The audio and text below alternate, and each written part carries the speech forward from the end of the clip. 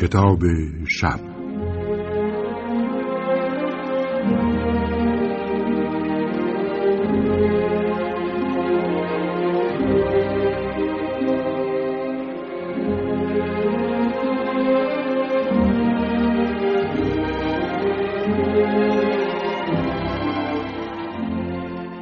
با نام و یاد خدا. دوستان عزیز سلام. شب گذشته در تلخیص و تنظیم رادیویی داستان بلند سرگیوس پیر نوشته لئو تولستوی با ترجمه امیرهوشنگ آذر و تنظیم رادیویی محمد رضا گودرزی برای شما گفتیم پرنس استفان کاساتسکی که افسر جوز بود و به دلیل شایستگی‌هایش به مقام آجودانی امپراتور ارتقا یافته بود، تصمیم گرفت برای استحکام وضعیتش با کنتسی که پدرش از نزدیکان تزار بود ازدواج کند. اما در زمان نامزدی دریافت که کنتس پیش از این معشوق امپراتور بوده، لذا به شدت عصبانی شد و استعفا کرد و به دیری پیوست و راهب شد. مادرش هم پیش از آن پس از مرگ پدرش راهبه شده بود. اما با آنکه استفان به وضعیت جدیدش عشق می‌ورزید، بسیاری اوقات به یاد کنتس می‌افتاد که حالا ازدواج کرده بود، اما این افکار موقتی بودند و باز او با عبادت و پرداختن به کارهای جاری دیر از آن حال و هوا بیرون می‌آمد. اینک با هم به دنباله بازخوانی این اثر گوش می‌سپاریم.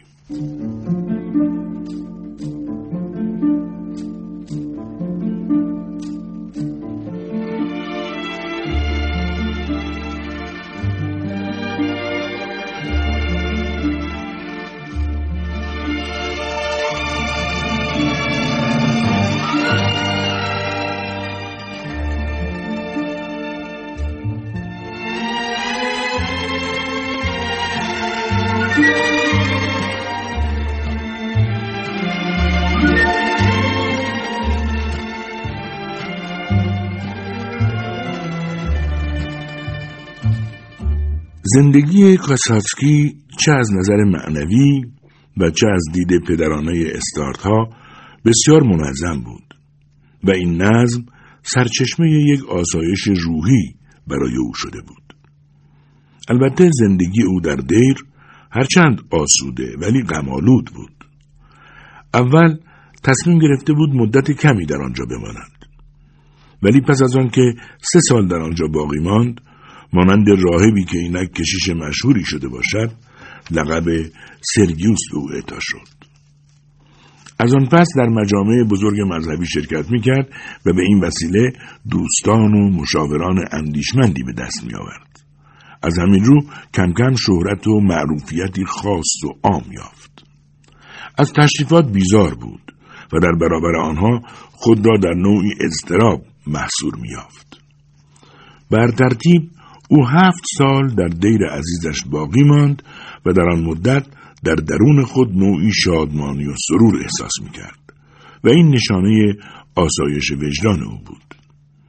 اینک دیگر در کارش استاد شده و تعداد زیادی شاگرد داشت که آنها او را استاد خود می‌دانستند و همین باعث دلگرمی و مشغولیتش می‌شد.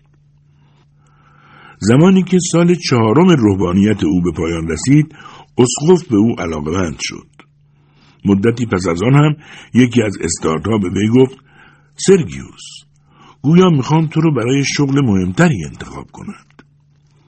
این خبر برخلاف میل باطن او بود، چرا که دیگر جاه طلب نبود و از جاه طلبی دیگران رنج میبرد.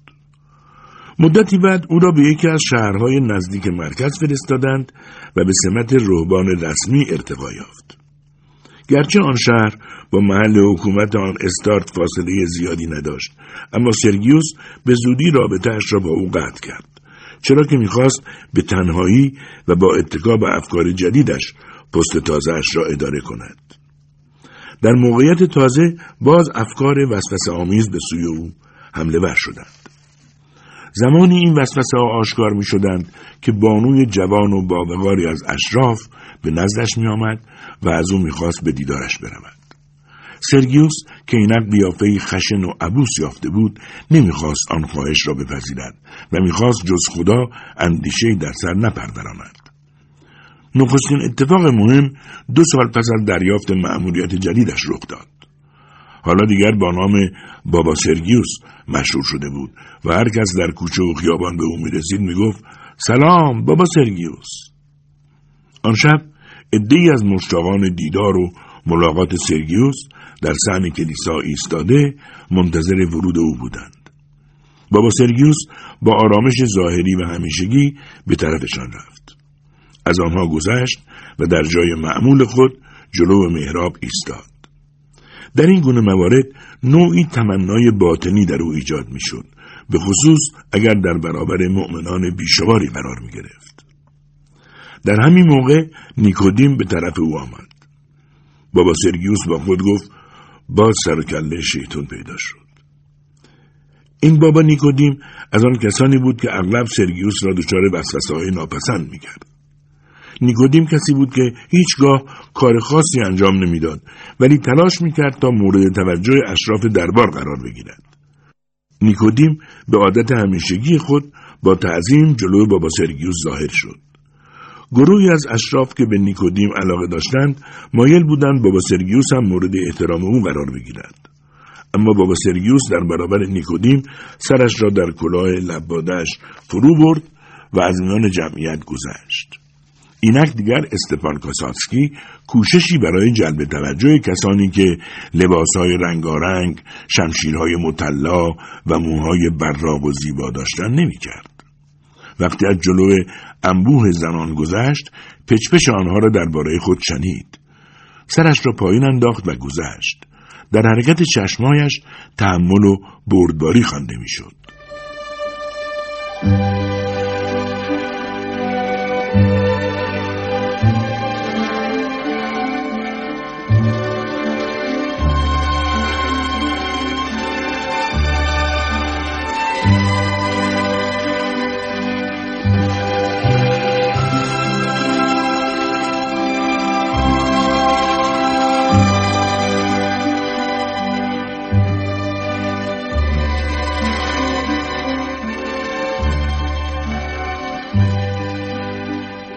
وقتی بابا سرگیوس در برابر شمایل مسیح رسید، خم شد.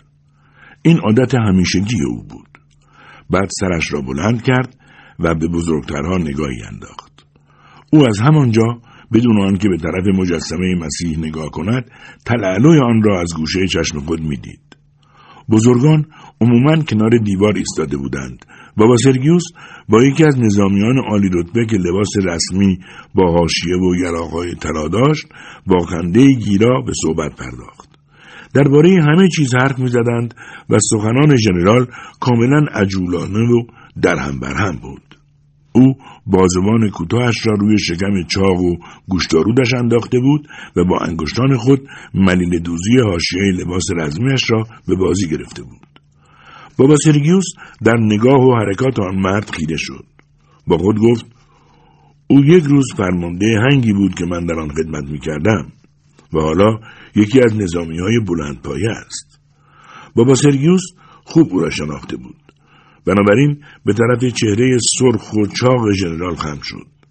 در زیر تاج روحانیتش سر بیمو و درخشانش هویدا بود.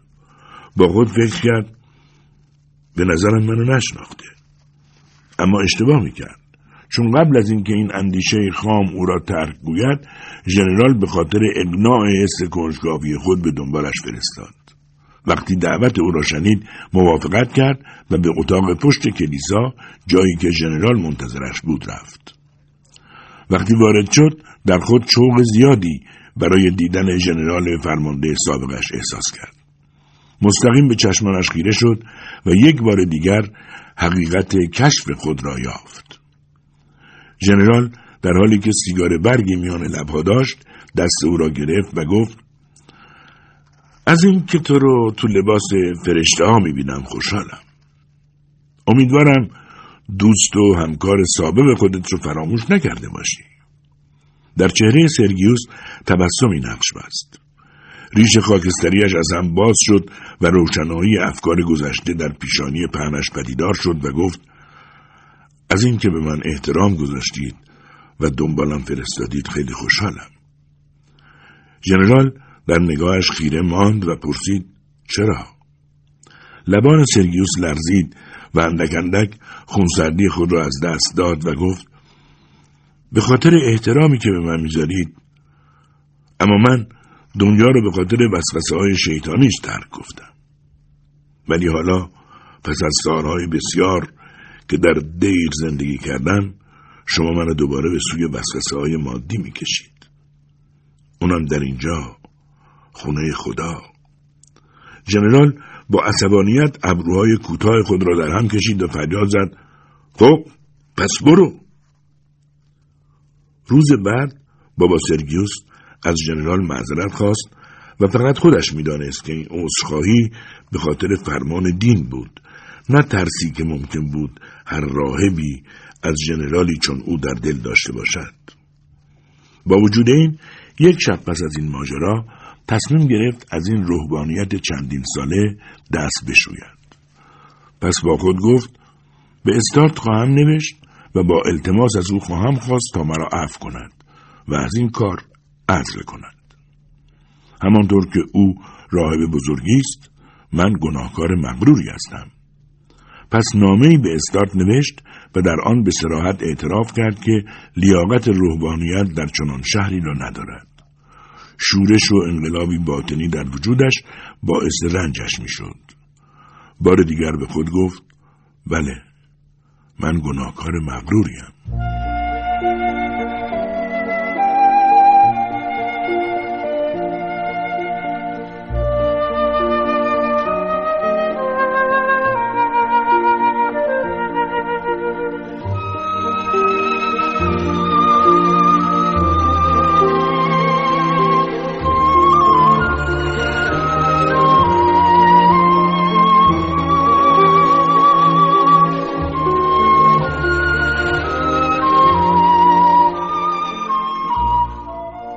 بالاخره جواب نامه‌اش با پست رسید. استارت در آن نامه خیلی چیزا نوشته بود. از جمله اینکه سرگیوس در این مدت به خاطر خدا متواضع نشده بود و همه افتخارات روحانیتش بیهوده بود، چرا که پیشرفت و ترقیش در راه خدا نبود. اما سرگیوس با همه بی احترامی‌های استارت غرورش را از دست نداد و با خود گفت این منم که باید بگم در این راه چه کارهایی کردم. استارت همچنین نوشته بود هنوز غرور دنیوی در درون تو زنده است. راستی وقتی درباره تو فکر می‌کردم خبردار شدم که زاهد پاکباز ایلاریون به سرای باقی شتافته. تامبینوی عالی مقام هرچه تحقیق کرده نتوانسته برادری را که در آرزوی رسیدن به مرتبه ایلاریون باشد بیابد.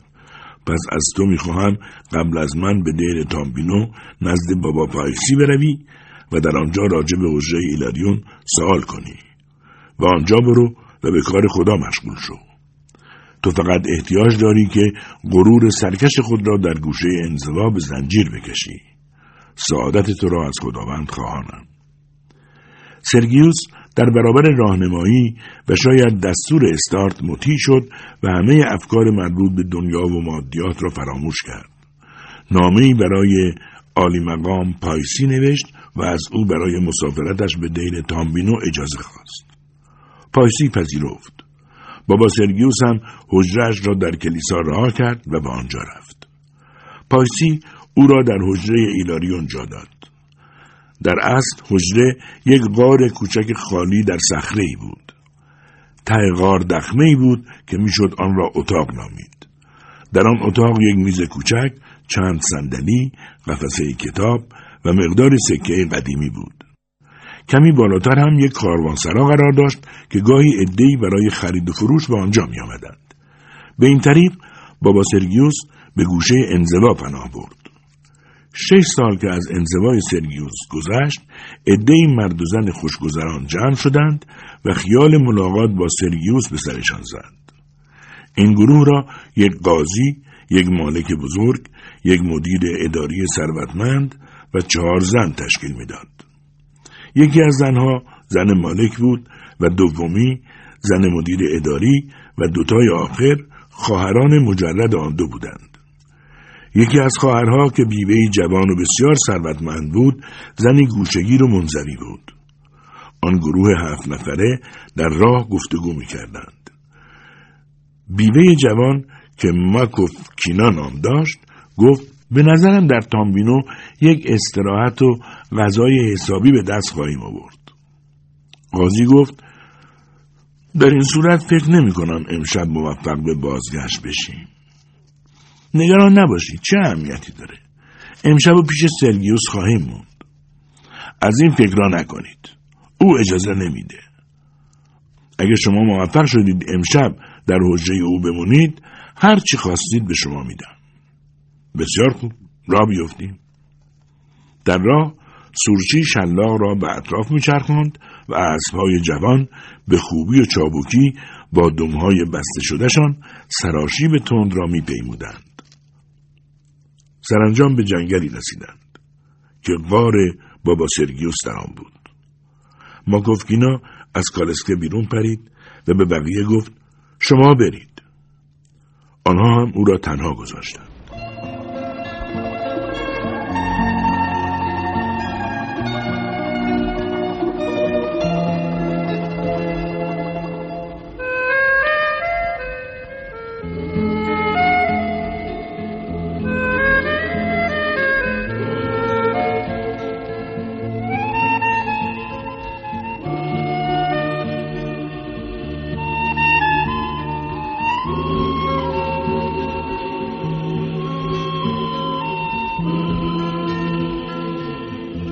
دوستان عزیز، شبتون بخیر و خسته نباشید.